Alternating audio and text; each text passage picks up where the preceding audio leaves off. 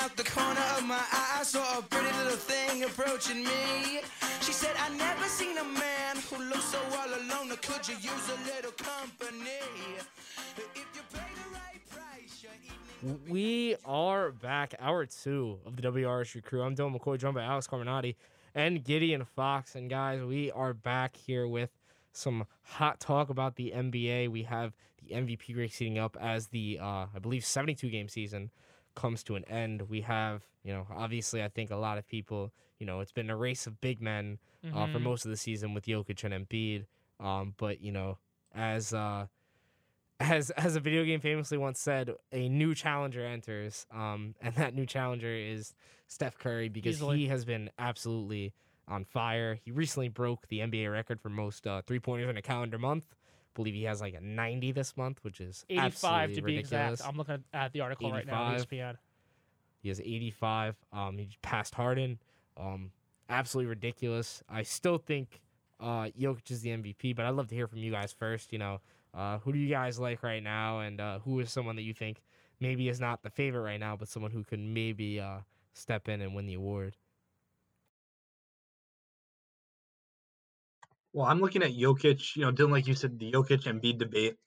But Jokic obviously plays in Denver, and they've gone through a bunch of injuries this year.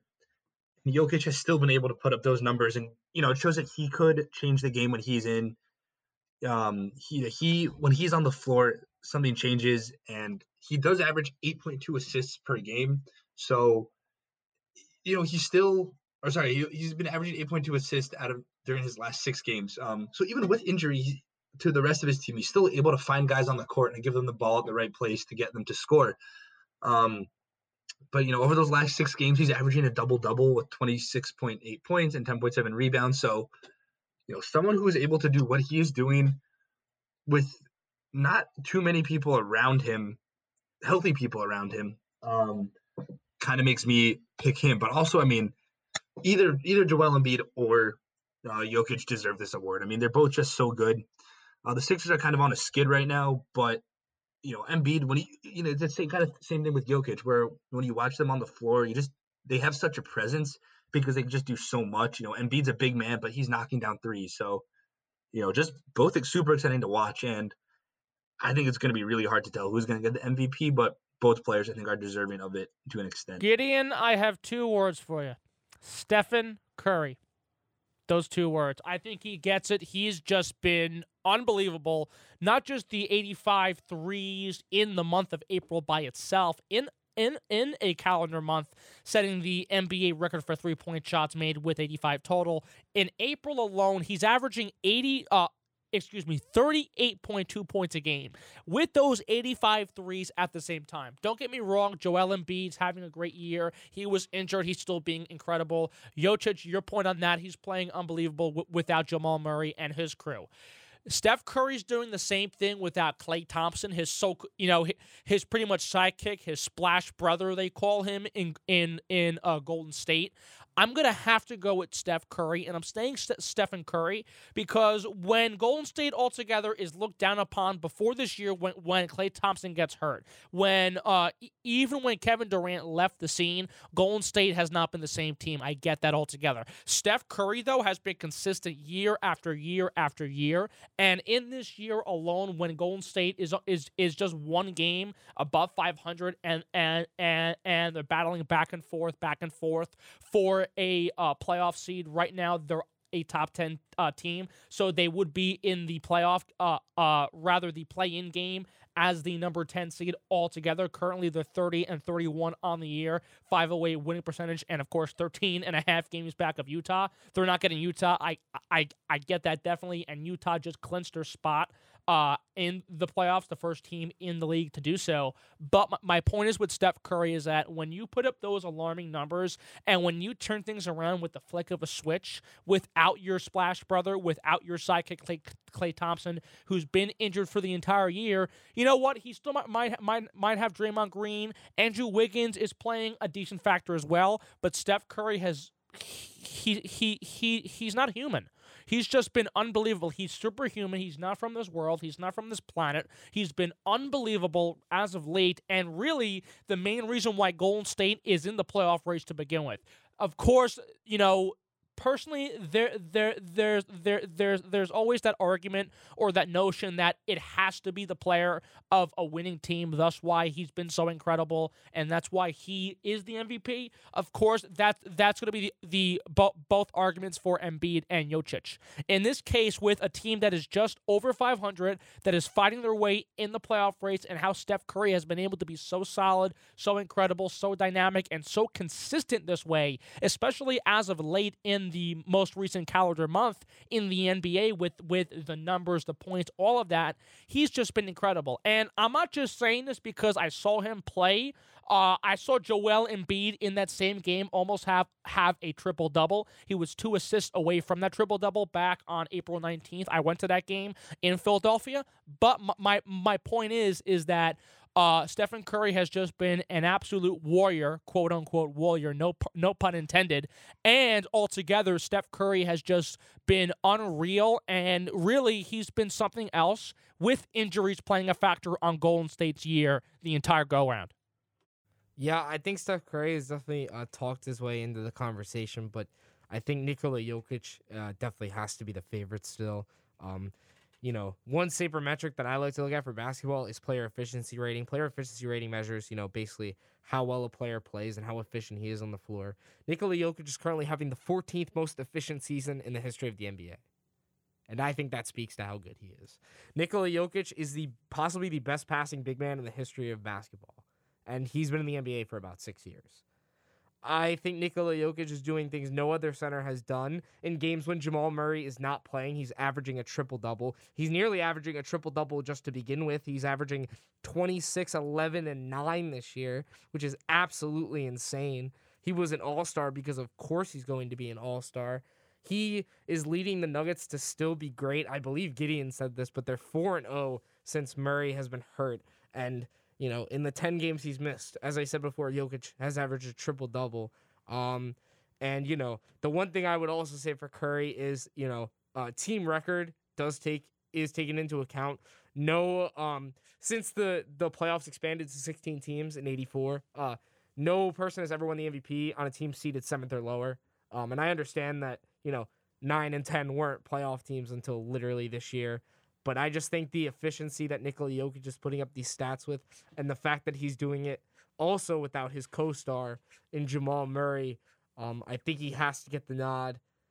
I don't want to see Embiid win MVP. He's been playing really well. I think he's missed a few too many games. And I just think Nikola Jokic is doing things we've never seen from a center. So I think that this year he is the best player in basketball. He is the reason the Nuggets are a top 4 seed in the West.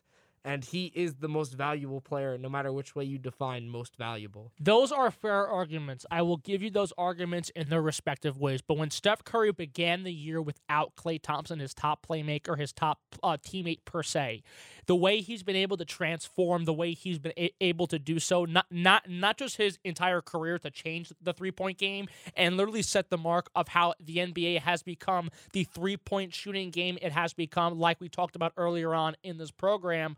But altogether, I think it's just incredible how Curry, with a top 10 team, with a team that is just over 500, that is battling thick and thin every single night, every time you turn around, just pulling out wins with Steph Curry's play. It says a lot. And you know what?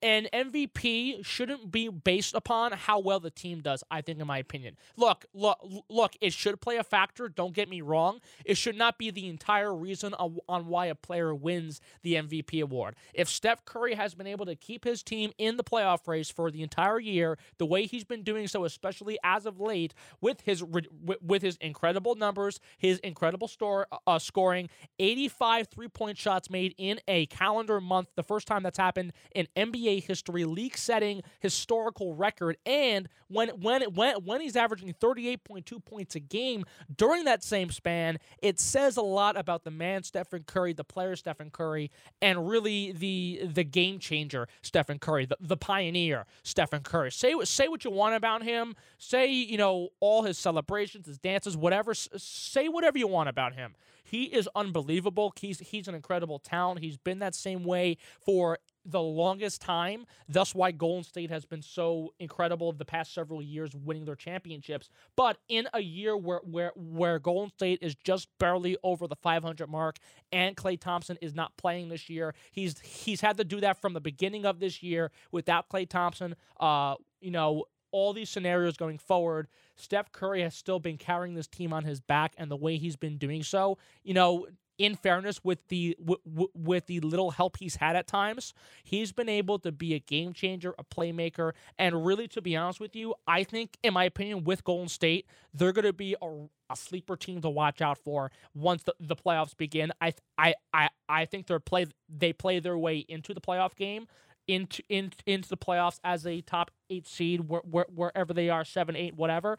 I think they're going to be dangerous in the playoffs once they make it, and Steph Curry is going to be the guy who carries them to there. That's why he should be the MVP to begin with. Well, I mean, I just think, you have a guy like Jokic who's also shooting 57% from the field. Curry. Oh, it's incredible. Curry, don't get me wrong. Curry hasn't, Curry doesn't break 50, and, I am nitpicking, but it's the MVP award. You have to nitpick. They're great players. You're going to have to nitpick. I mean, they're both 40% shooters from 3, which for Steph Curry, I'd argue, is pretty normal. But for a guy who's like 7'1", like Nikola Jokic, to shoot 40% from 3 and to average, you also have to, like, Curry is averaging 5 assists a game at point guard. Mm-hmm. The guy who has the ball most of the game, brings the ball up, has the ball the most time. Nikola Jokic is averaging 9 assists a game, sitting in the post and playing center. I mean, it's ridiculous. I don't know what the most assists in a season for a center is, but I guarantee you Nikola Jokic is going to set it. Those are all fair. He's doing things that Sure. He's doing things that a center has never done. He's averaging 1.5 steals a game too. He's one of the better defensive players in our league. And he's the best player in basketball. Steph Curry also ha- has been able to make his plays in the paint as well, believe it or not. He is a flashy player from beyond the arc. We all know that definitely. He's also been able to, at the right time, make his assist-making plays, make his plays where he moves the ball, he creates plays, he makes plays, he sets the tone for the entire team, a tone that's been riddled with injuries ever since this year began. Jamal Murray got hurt. That's terrible. I get that. And Jokic has been incredible in adjusting to that. Steph Curry has had to adjust the entire year, and whether he's adjusting or not, whatever he's doing, he has been able to be such a force the entire year long. Thus why he's putting up 85 three-point shots made in a calendar month, the most ever. Gideon, I want to hear from you. Dylan and I have been going back and forth for a while, but you're with Jokic, I believe, as well. Sum up why also again. Yeah, I am going to ride the Jokic train. But I also, like I was saying before, I wouldn't be opposed to be on the Embiid train if, something happens and, God forbid one of them gets hurt or one of them significantly improves and, just goes on a tear to end out the season in the playoffs. The thing about Steph Curry is, I don't follow the NBA too closely when it comes to awards. But, I mean, he needs to get some recognition for what he's doing right now from behind the arc. It's like every shot he takes, no matter where he is, no matter how contested it is, no matter what's the score in the game, no matter how tired he is, how many minutes he's played, it just goes in. And it's just impressive to watch that.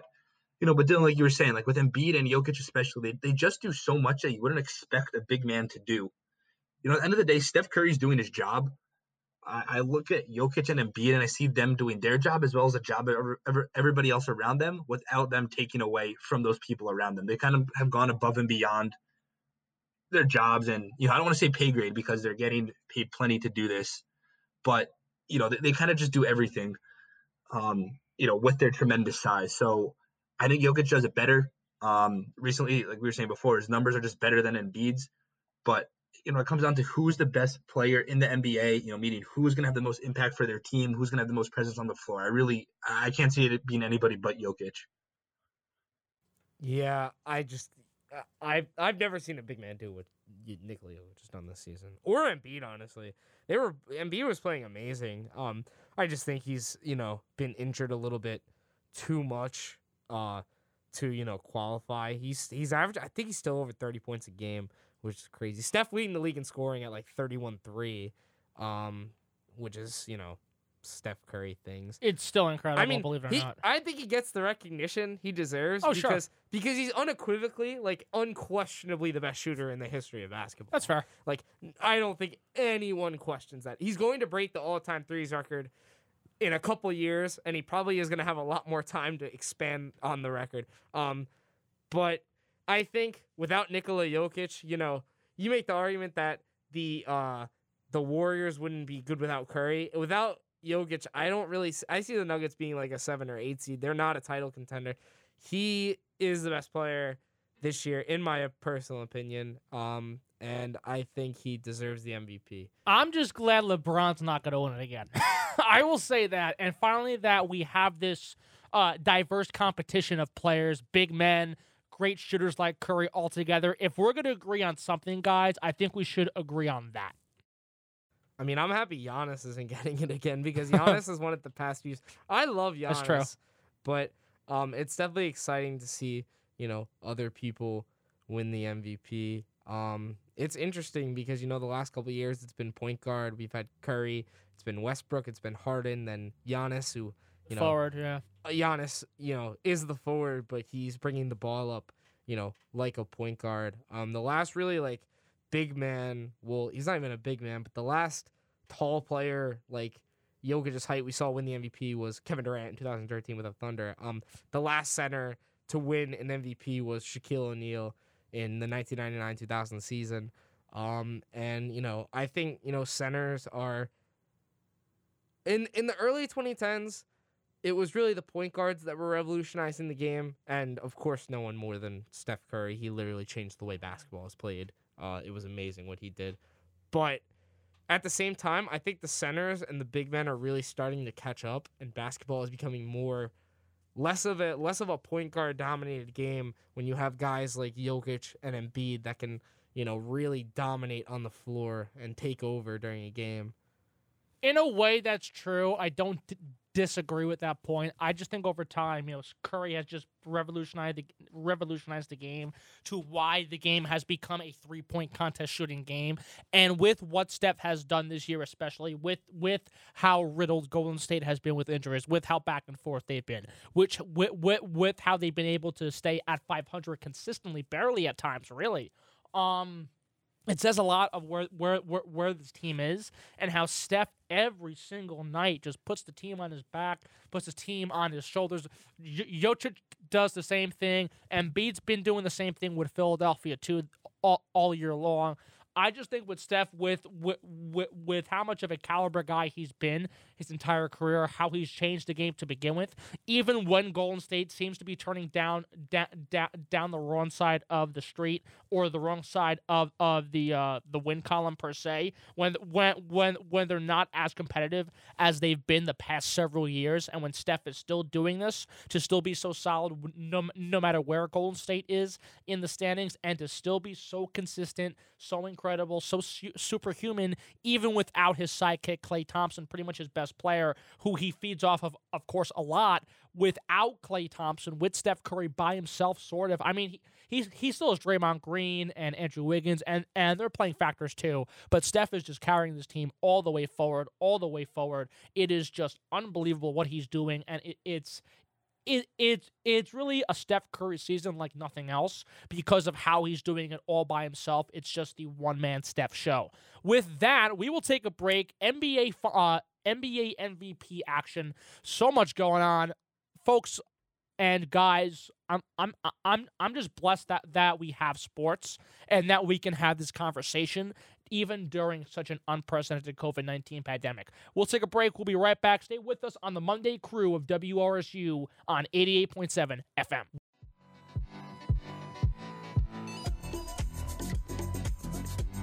Back on the Monday Crew of WRSU, live on WRSU FM New Brunswick.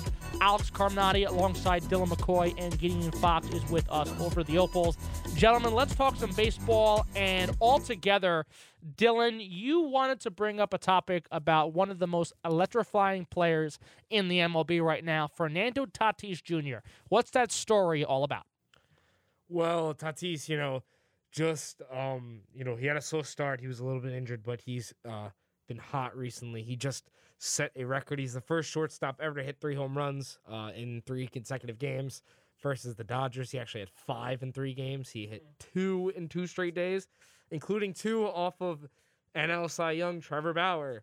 And then he celebrated on him by putting his hand over his eye because Bauer famously likes to cover or close his eye when he's pitching. And I love it. I think baseball's young stars should be allowed to express themselves. I think it translates the game better. It markets the game better. And let's be honest, if you throw a baseball at another person because someone hit a baseball off you, you're a baby. Yes, you're a baby. If you throw a baseball at someone because you got a home run hit off of you, you're a baby. Pitchers, the unwritten rules of baseball are dumb. If you hit a home run, you should be allowed to celebrate. If you strike someone out, you should be allowed to celebrate. You know, it's not the 1950s anymore. You know, sports, people celebrate in sports. It happens. Just let it happen. And again, and not just baseball, that should be for every single sport, no matter what. The NFL does the same exact thing for taunting and celebrations and all that stuff. You had that big issue in the NFL as well. And in a fair way, why do you think that's coming now to the MLB? Just because the young players are just really good. Like the young players who don't care about these unwritten rules are insane. Like, you know, you think of some of the best players in the league already. Ronald Acuna, Fernando Tatis, Juan Soto, you know, pitchers like Mike Soroka. You know, all those guys are extremely young. Like, the young crop of baseball players is just incredible. The prospects I'm seeing now, like, wait till in a couple of years when we get Jason Dominguez. Like, I know every Yankee fan is waiting for him while he sits in Double-A. But I just think that the young players are so good. And guys like Tatis, you know, he's going to hit 45 home runs this year. And he's going to look super cool hitting every single one of them. And he's becoming, as much as I want it to be Mike Trout, like, I see Tatis becoming the face of baseball with, you know, playing the way that he does. He could be the face of baseball. He could maybe be the MVP also this year as well. That wouldn't be shocking in the National League. Gideon, let me ask you this. I'm looking at an article by Ken Rosenthal from The Athletic, and Dylan mentioned all that about Fernando Tatis and the whole Trevor Bauer thing, where Trevor Bauer got upset because Fernando Tatis celebrated about his home run. Oh, no. He didn't get a... No. Bauer was actually pretty cool about it. Oh, okay. He was literally like, yeah, like, he should celebrate. Like, I just need to be better. I misinterpreted it. No, I was actually surprised because Bauer has been... nothing but lame the past couple months, year. Well, the thing is, it's funny that we bring up Trevor Bauer because, Gideon, I'm looking at this article, and Bauer has accused Fernando Tatis Jr. of peeking at signs. That's been something recently coming up in the MLB revolving Fernando Tatis. Yeah, Dylan was proven. I saw you know who John Boy is? The guy on Twitter. He broke it down. That's like Tatis did look at the sign. He did. Well, nonetheless, Gideon, give me your thoughts on Fernando Tatis altogether, but specifically on that story. Yeah, I mean, well, first on that story, regardless of if he did it, and, you know, Dylan, you're making it sound like he did it, so I'm going to take your word for it. That's just going to make that rivalry even better. You know, everyone on SportsCenter today was talking about the SoCal baseball rivalry, and, you know, it's not like, you know, at some point, everyone steals signs in the MLB. We all know it. It's just we only hear about the people that get caught. So the Houston Astros. Yeah, exactly. I don't want to put any fingers, but the Houston Astros. So there's, you know, what happens, whatever. This is part of baseball. At least he wasn't taking PEDs or anything. Like, we'll put this aside. And I think for the sake of baseball, a sport that kind of always struggles with what Rob Manfred loves to call the casual baseball fan. We could kind of debate if that even exists and who that person is. But to someone who, you know, doesn't necessarily live on the West Coast or follow West Coast baseball, just hearing about this new rivalry between two potential World Series favorites with electric players. You look at the Dodgers, who really didn't lose anybody after winning the World Series. And then you also have Tatis Jr. with the Padres, you know, just absolutely destroying stuff at the plate. So it's going to be interesting for the rivalry. I'm very excited to see Bauer pitch against Tatis again. We're going to see that plenty more times this year. But, you know, Tatis is exciting, Dylan. You know, you mentioned he's electric. He's just been so good recently. I saw a stat today. This is according to the Elias Sports Bureau. Tatis is the only player in history with at least 40 homers, 100 RBIs, and 20 stolen bases through his first 162 games. He's currently 158 games. He kind of had a rough couple years to start the MLB, getting injured, but now he's pretty much played just about a full MLB season, spread it over a couple of seasons. So just 40 homers, 100 RBIs, 20 stolen bases, pretty good rookie season. That's an MVP level season. That's incredible. Right there. That's an MVP season. Exactly, and he has 5 home runs in 3 games. So, Dylan, you mentioned it took him a couple weeks, couple games to get fully into it. But when you look at his, a full season of games he's played, that is a fully MVP worthy season, and he's really only getting started. Yeah, I definitely think that this rivalry is really good for baseball. I think a lot of us in the offseason saw the moves the Padres made. They obviously got Blake Snell, Yu Darvish, Joe Musgrove. I believe they got Tommy Pham Mike in the Clevenger. offseason. Mike Clevenger. Yeah, but I think a lot of people thought this would be exciting, but it's really, exceeded a lot of expectations. I know Jeff Bassan last night tweeted, can we please get 162 games of this Dodgers-Padres series? And I definitely wouldn't be opposed to that. I still think the best rivalry in baseball, and arguably the best rivalry in sports, is Yankees-Red Sox. But if you want the most competitive and most exciting rivalry in baseball at this moment, it's Dodgers-Padres. Dylan, I think he just read my mind, because my next question, either for you and Gideon, really, for both of you guys, personally, in my opinion, I've always said the best rivalry in baseball has been Dodgers-Giants. I say that because of the New York to California move, how close they've been, competitively, how vicious the rivalry can get at times as well, how nitty-gritty it's been from, of course, Brooklyn and New York to then San Fran and Los Angeles. Now that the Dodgers and Padres are getting into it, Gideon, I'll start with you, since you sort of brought up the whole rivalry notion to begin with. In what way has the Dodgers-Padres rivalry overseeded the Dodgers-Giants rivalry, and how will it continue to do so? Let's say both these teams continue to be so competitive going forward. Yeah, I think, when it comes down to it, all those 3 teams are great teams. The Giants are currently 14-8. And I think one of the great things about rivalries is there are historic rivalries, but there's also new ones that pop up. Sure. And if we're going to have a Tatis versus the Los Angeles Dodgers pitching rivalry come up, just zoned in even more specific than a general Padres-Dodgers rivalry, I think that's awesome. Imagine a full stadium, at Dodger Stadium with Tatis up to bat, with Trevor Bauer on the mound. Forget about it. Exactly. Like Bauer's one of the best pitchers in the game. Tatis is one of the best hitters in the game. That's just awesome. I think that the teams have more name notoriety and notability than the Giants. So I just kind of think for baseball, the Padres are the better face, and I think that's kind of why we're hearing more of the Dodgers-Padres rivalry. But I also think, this weekend was the Dodgers-Padres, so I think that is just kind of on the forefront of our mind just because we saw that play out over the weekend. But I just think it comes down to more of a Tatis-Dodgers rivalry. The Padres are a good team, but when you have a guy like Tatis, that's, kind of overshadows a lot of the team. So definitely excited to see what this rivalry is going to turn into, and also excited to see what's going to happen with the Dodgers and Giants down the road.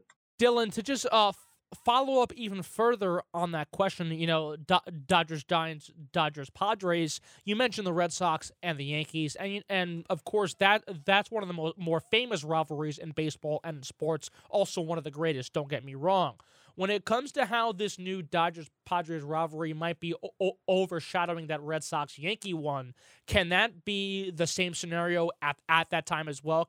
Can this new rivalry between the Dodgers and the Padres overshadow 2 of the greatest baseball rivalries and sports rivalries ever in Dodgers-Giants and Red Sox-Yankees? And if so, how can that do that going forward? Not Yankees-Red Sox. It can't. No? Okay. Yankees-Red Sox is maybe the best rivalry in all of sports. That's fair.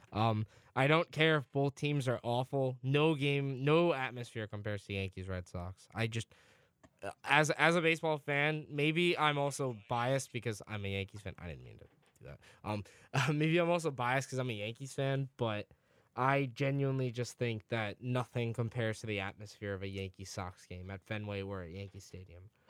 Dylan, I totally agree with that. I think it's also the history of it. There's just so much that goes back, hundreds of years ago or 100 years ago. So I think it's too historic for that rivalry to ever just be lessened. It's always fun. It's always something that, you never wear any Yankees paraphernalia when you're in Boston. and you never do the same when you're in New York or in Red Sox stuff. So it's just too historic. It's too ingrained in the culture right now. And I think, you mentioned the atmosphere at Yankee Stadium and Fenway. Those are ballparks that have a ton of history and already have a great atmosphere, even when there's not a rivalry game. So I think when you combine just the attitudes of New York sports fans and Boston sports fans, it kind of just leads to this like beautiful rivalry that is always fun and always something to look forward to. Yeah, I would definitely agree. I also just think the markets, New York and Boston are two of the biggest sports markets in the country. And both teams have a lot of fans, not from New York and not from Boston. So I think that just it's two huge fan bases really coming together. And right now, like Dodgers Padres may be the most competitive rivalry in baseball, and that might be the NLCS in October. I really wouldn't be surprised. But at the same time, I don't think anything compares to Yankees Red Sox. Those are all fair points, and I see that. I just think altogether, LA probably is the second biggest sports market in the United States. I think it's much bigger than Boston, and Boston is big in its own right. I just think and the same thing when it comes to Dodger fans all across the country. The Dodgers have several fans in New York and Boston and LA, all over the place. Yeah, but the difference with LA is that, like, if the Dodgers were terrible, no one would care about them. Like the Rams, no one cares about them at all. No one like the Dodgers are different because the Dodgers over time have grown into being an LA team. Football just doesn't belong in LA. If you look at the Lakers, like right after Kobe Bryant retired, sure, they could not sell out that arena. They were awful. Like no one would go. As much as I like talk down upon the Knicks and the way their team has been run for like their entire lives, in New York, if you have terrible teams, like the Jets still fill up their stadium every year, and they're garbage. The Knicks have been garbage up until this season, and they fill up their stadium. So, I think LA is a big city, but it's not a sports city. It's a movie star city. Depends. New York is a sports city. We love our sports. New York sports talk shows are the highest rated talk shows in the country. No one is better. No, you do not have a better choice of options anywhere else in this country for the radio than you do in New York. That's you have fair. Craig Carton, you have Michael Kay, you have, guys, I don't like him, but you have Mike Francesa. He's great. He was probably great 30 years ago. But New York is the biggest sports town. New York has the best rivalries. Sure. I think Giants-Dallas is one of the best football rivalries. I think Yankees-Red Sox is the best baseball rivalry. But you can say I same think time. Knicks-Nets is already a great rivalry Sure. and expanding into being an even better rivalry. I just think New York brings the intensity where other towns don't. You can also say at the same time the Dodgers-Giants rivalry that was born in New York has transformed the California and has made California baseball what it is for the past 30, 40, 50 years, 60 years even. So those are all fair points. I get that New York is New York. LA over time has still become a really hot sports town. And over time, it really has. The Dodgers have always been popular no matter what. The Lakers have been popular no matter what. Even during those down years, I think they were still popular altogether. And now that both teams are, again, continuously on fire, it says a lot. But when it comes back to rivalries, sure, San Diego might not be the biggest market, but San Diego is drawing more people to watch their games. They're a fun team to watch. And having that fun team to watch, plus not just the defending World Series champions, but a team that is easily right now the best team in baseball, the Dodgers, and how LA's always been a big sports market, how the Dodgers have been the Dodgers, that franchise, that LA franchise that always stands out to people, the same franchise that stood out to people in Brooklyn, especially Jackie Robinson, not Jackie Robinson, whatever, they were still the Dodgers, and the Dodgers have the meaning like the Yankees have the Yankees and the Red Sox have the Red Sox. I get that, but the Dodgers in its own way has been unique. Dodgers-Giants has been unique in its own way, and now that Dodgers-Padres is starting to form once more, it just you see the Dodgers involved in so many rivalries, and I'm not saying Dodgers-Giants rivalry is dead, nowhere close to that, but Dodgers-Padres has assumed to being, I think, the top rivalry, the most competitive rivalry, and altogether when it comes to being a rivalry that's going to take over baseball for several years to come and really pave a way for this generation for baseball rivalries and baseball players. Well, I think when it comes to rivalries, having a big market is important. I think like we were saying before, I think that's why the Yankees Red Sox rivalry is so big, because you have the New York market versus the Boston market, cities that are four hours apart from each other, aggressive fans in both, fans that want success, fans are used to success in those cities. But, just kind of thinking about like rivalries in general, Dylan, you mentioned a football rivalry with the Giants versus the Cowboys. That's always a great rivalry, even when the teams are not great, as they are now. That's always a rivalry and a game to look forward to. But I think kind of a rivalry that I think dispels the big market, the big city and the big market notion is the Green Bay Packers versus the Chicago Bears, and kind of the Green Bay Packers in general. That's a good one. Because you have, they're right near each other, so you could kind of compare that to Yankees Boston, Yankees Red Sox, or Devils Rangers, that kind of stuff. Any of the California baseball rivalries. But then, and you have the Chicago sports market, but it's not like Green Bay is a sports market. You can't really point out Green Bay on the map of Wisconsin. It's a small city, but they pack Lambeau Field every weekend. So I think it has more to do with the teams kind of than the market, which is why I think, Dylan or Alex brought up the good point about, the Dodgers being back here in New York all those years ago was an interesting point. But, I think it's just interesting when you think about some of these smaller teams that still have, some of the smaller markets that still have huge rivalries, some of the most notable rivalries in all of sports. Though that's fair, Gideon. And again, a rivalry is a rivalry, and it's incredible. I just think how the Dodgers, who have always been the Dodgers in that big LA market, usually it's always Dodgers, Giants, in the East Coast case, Yankees, Red Sox, all that going forward. I just find it incredible how Dodgers, Padres altogether, it's just transformed into the rivalry it has become, the rivalry it's starting to become, and people want to see it. People are buying into it. People are loving it, and it's just the beginning of a new generation of baseball talent, of baseball matchups, and of division opponents that just love to go head to head against each other. Yeah, I definitely see what you're saying there. But with that, we're going to go to a quick break. We're going to come back. We've got about 15 minutes left. We're going to come back with Rapid Fire right after this. You are listening to the Monday edition of The Crew here on WRSU FM, New Brunswick.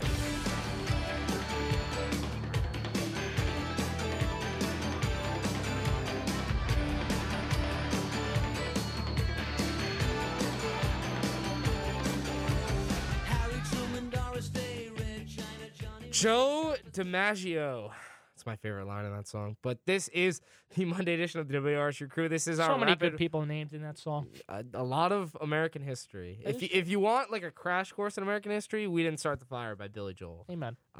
But this is the Rapid Fire segment where we go over the stories we haven't really talked about today. I'm Dylan McCoy, joined by Alex Carmenaty here in studio, and Gideon Fox on the Opal. Gideon, you are in charge of this story, arguably the rapid fire czar of WRSU, because you do a lot of rapid fire segments. But why don't you lay this one on us, man? What do you got today for rapid fire?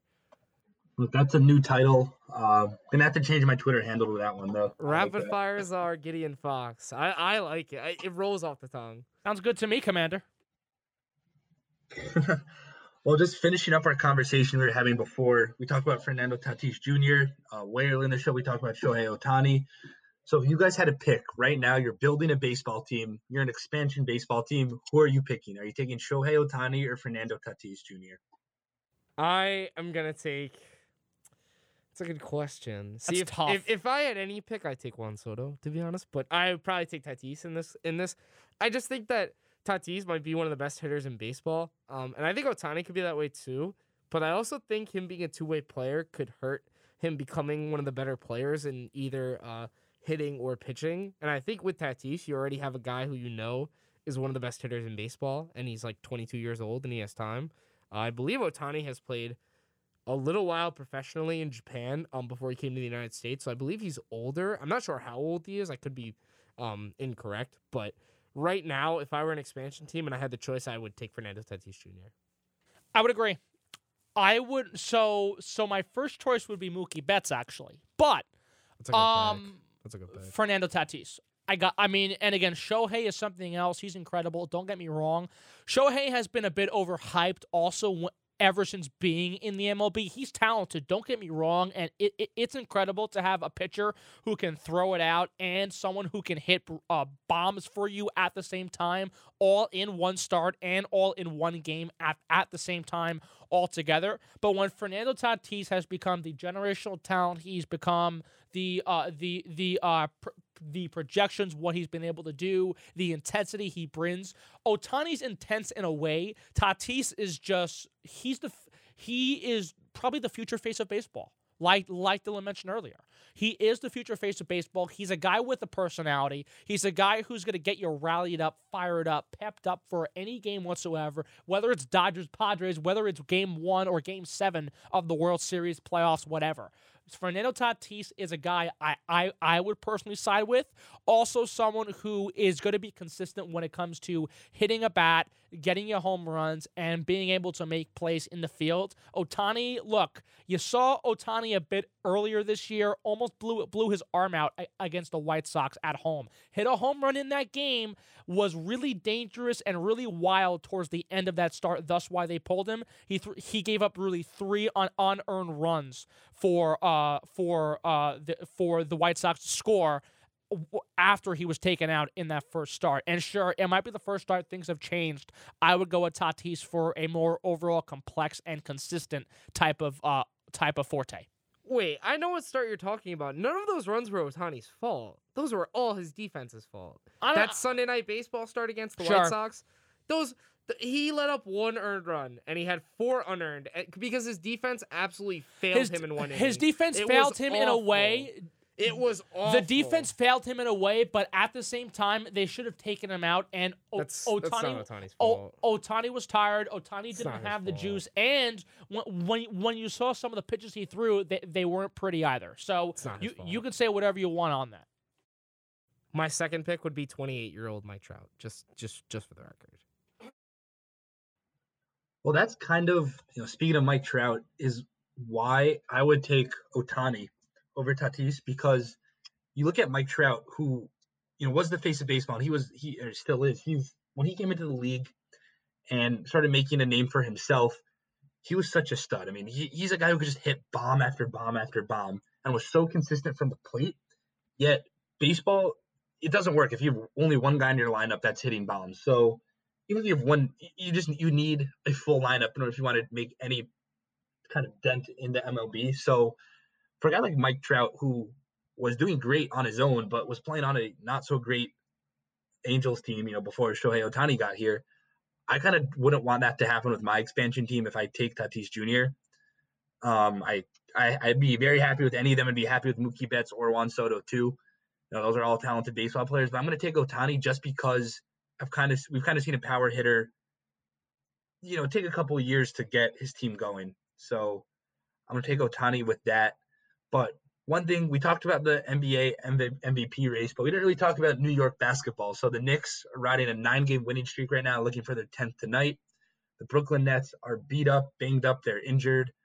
What do you guys think now? Is this where the Nets kind of always set to fail, where the Knicks always set to succeed? And we're finally just seeing the true form of these teams now. What's happening recently in New York basketball? Yeah, I think Knicks fans are getting very, very big-headed. No, they're having a really great season. They're overachieving.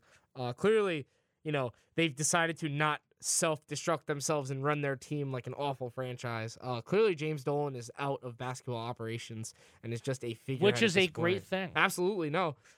It's good for the NBA when the Knicks are good because it's another big market team. The Knicks and Nets, have had a pretty great rivalry this year. They've had 2 games decided by kind of controversial calls, which is, I think, good for the sport. And they both went the Nets' way, so it's good for me.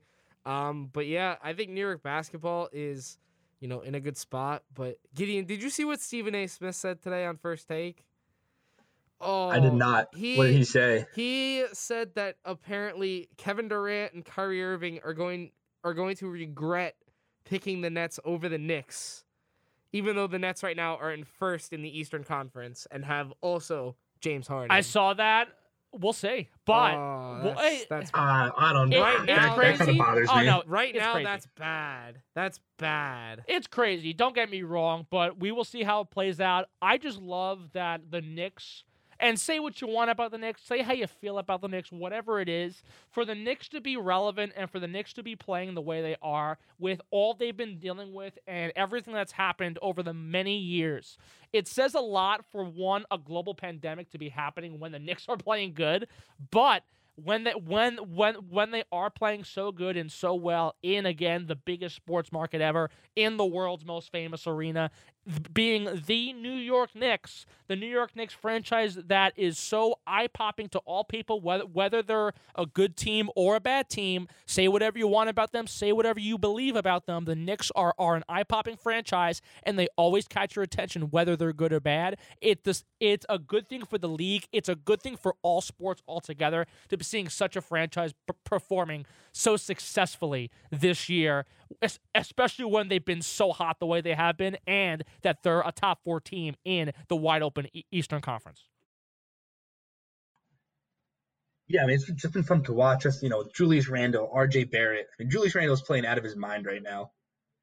He's just so talented, and they're both so young that, Kyrie and Kevin Durant, James Harden, they're all older players. Kevin Durant is incredibly injury prone, as we know right now. That like Stephen A. Smith can say what he wants, but watching Julius Randle and R.J. Barrett ball out over these last couple of games just made me so relieved. Yeah, I mean, I still think if the Nets make it to the playoffs healthy, they're fine. I don't see anyone beating them in the East. I don't know. We'll see. Philadelphia No might give them a good run for the money, I think. They just can't defend them. They might not defend but there's too many scoring options, and even the guys on the bench like Bruce Brown are stepping up. We'll have to see. I mean, that series is months away if it's gonna happen. Oh, of course, and a lot can change. And to be honest with you, it's probably going to be the Eastern Conference Final, easily. Yeah, most easily. likely. I think when it comes to those teams, Philadelphia, once they get Simmons back, once they get Tobias back, once Embiid continues to do his thing he's doing, and if those young players like Milton and those young guys can continue to step it up, it's going to be a dogfight no matter what, I think. And one topic that I saw today, moving to a different sport and a very interesting part of a sport we don't always talk about, is projected number 1 pick in the NFL draft, Trevor Lawrence, has said that he's going to convert his signing bonus to Bitcoin. He signed a partnership deal with a Bitcoin app, a Bitcoin trading app, Bitcoin mining app called Blockfolio. And then Sean Culkin, who is a backup tight end on the Kansas City Chiefs, hoping to make the roster this year, so that if he makes the roster, he's going to convert his salary to Bitcoin. So, what do you guys think about this? First of all, smart. Buy the dip. Bitcoin's down like $2,000 in the past week, so they're smart. Buy the dip. That's what I have to say. Buy the dip. I'm not that financially in tuned or economically in tuned, but if you know what, I go with the experts, and personally, if Dylan right here is saying it's good, if Gideon, if you back it, good for them. To be honest with you, sports is sports, money is money. However you make your money is however you make your money. Put it wherever you want. I don't care how they spend it. Yeah, I'm completely fine with it too, especially because someone who is going to be a starting quarterback the second he gets drafted and is going to be tasked with rebuilding a team set it. Sure. But also because someone on the complete other side of the spectrum, someone who isn't even set to make a roster this year, said he's going to do it. That it's not even at this point, it's not even how much money you have. It's just the fact that you will put your money into that, whatever money that you have, you're going to put into it. So, if guys on the opposite ends of the pay spectrum in the NFL are going to do it, I think it's good for them. I'm excited to see what happens. Bitcoin is changing not only the financial world, it's changing the sports world also. Just funny. And then my final topic is the Atlanta Falcons have the 4th pick in the NFL draft. Plenty of talented wide receivers to go. I saw an article today talking about a Julio Jones trade. So he's going. Saw that too. Probably. Where's he gonna crazy. Go? That's probably gonna happen. And when it does probably happen, it's gonna be weird to see him not in a Falcons jersey. Yeah, I can't believe that. But I mean, I definitely think that it's gonna happen. They have a pretty tough cap situation. But with that, looks like we are actually at time here. So that is going to do it for the Monday edition of The Crew from Gideon Fox, Alex Carmenaty. I'm Dylan McCoy. Stay tuned to WRSU. We're going to transform you to an evening with Scott Einhorn here. This has been the Monday edition of The Crew on WRSU FM, New Brunswick.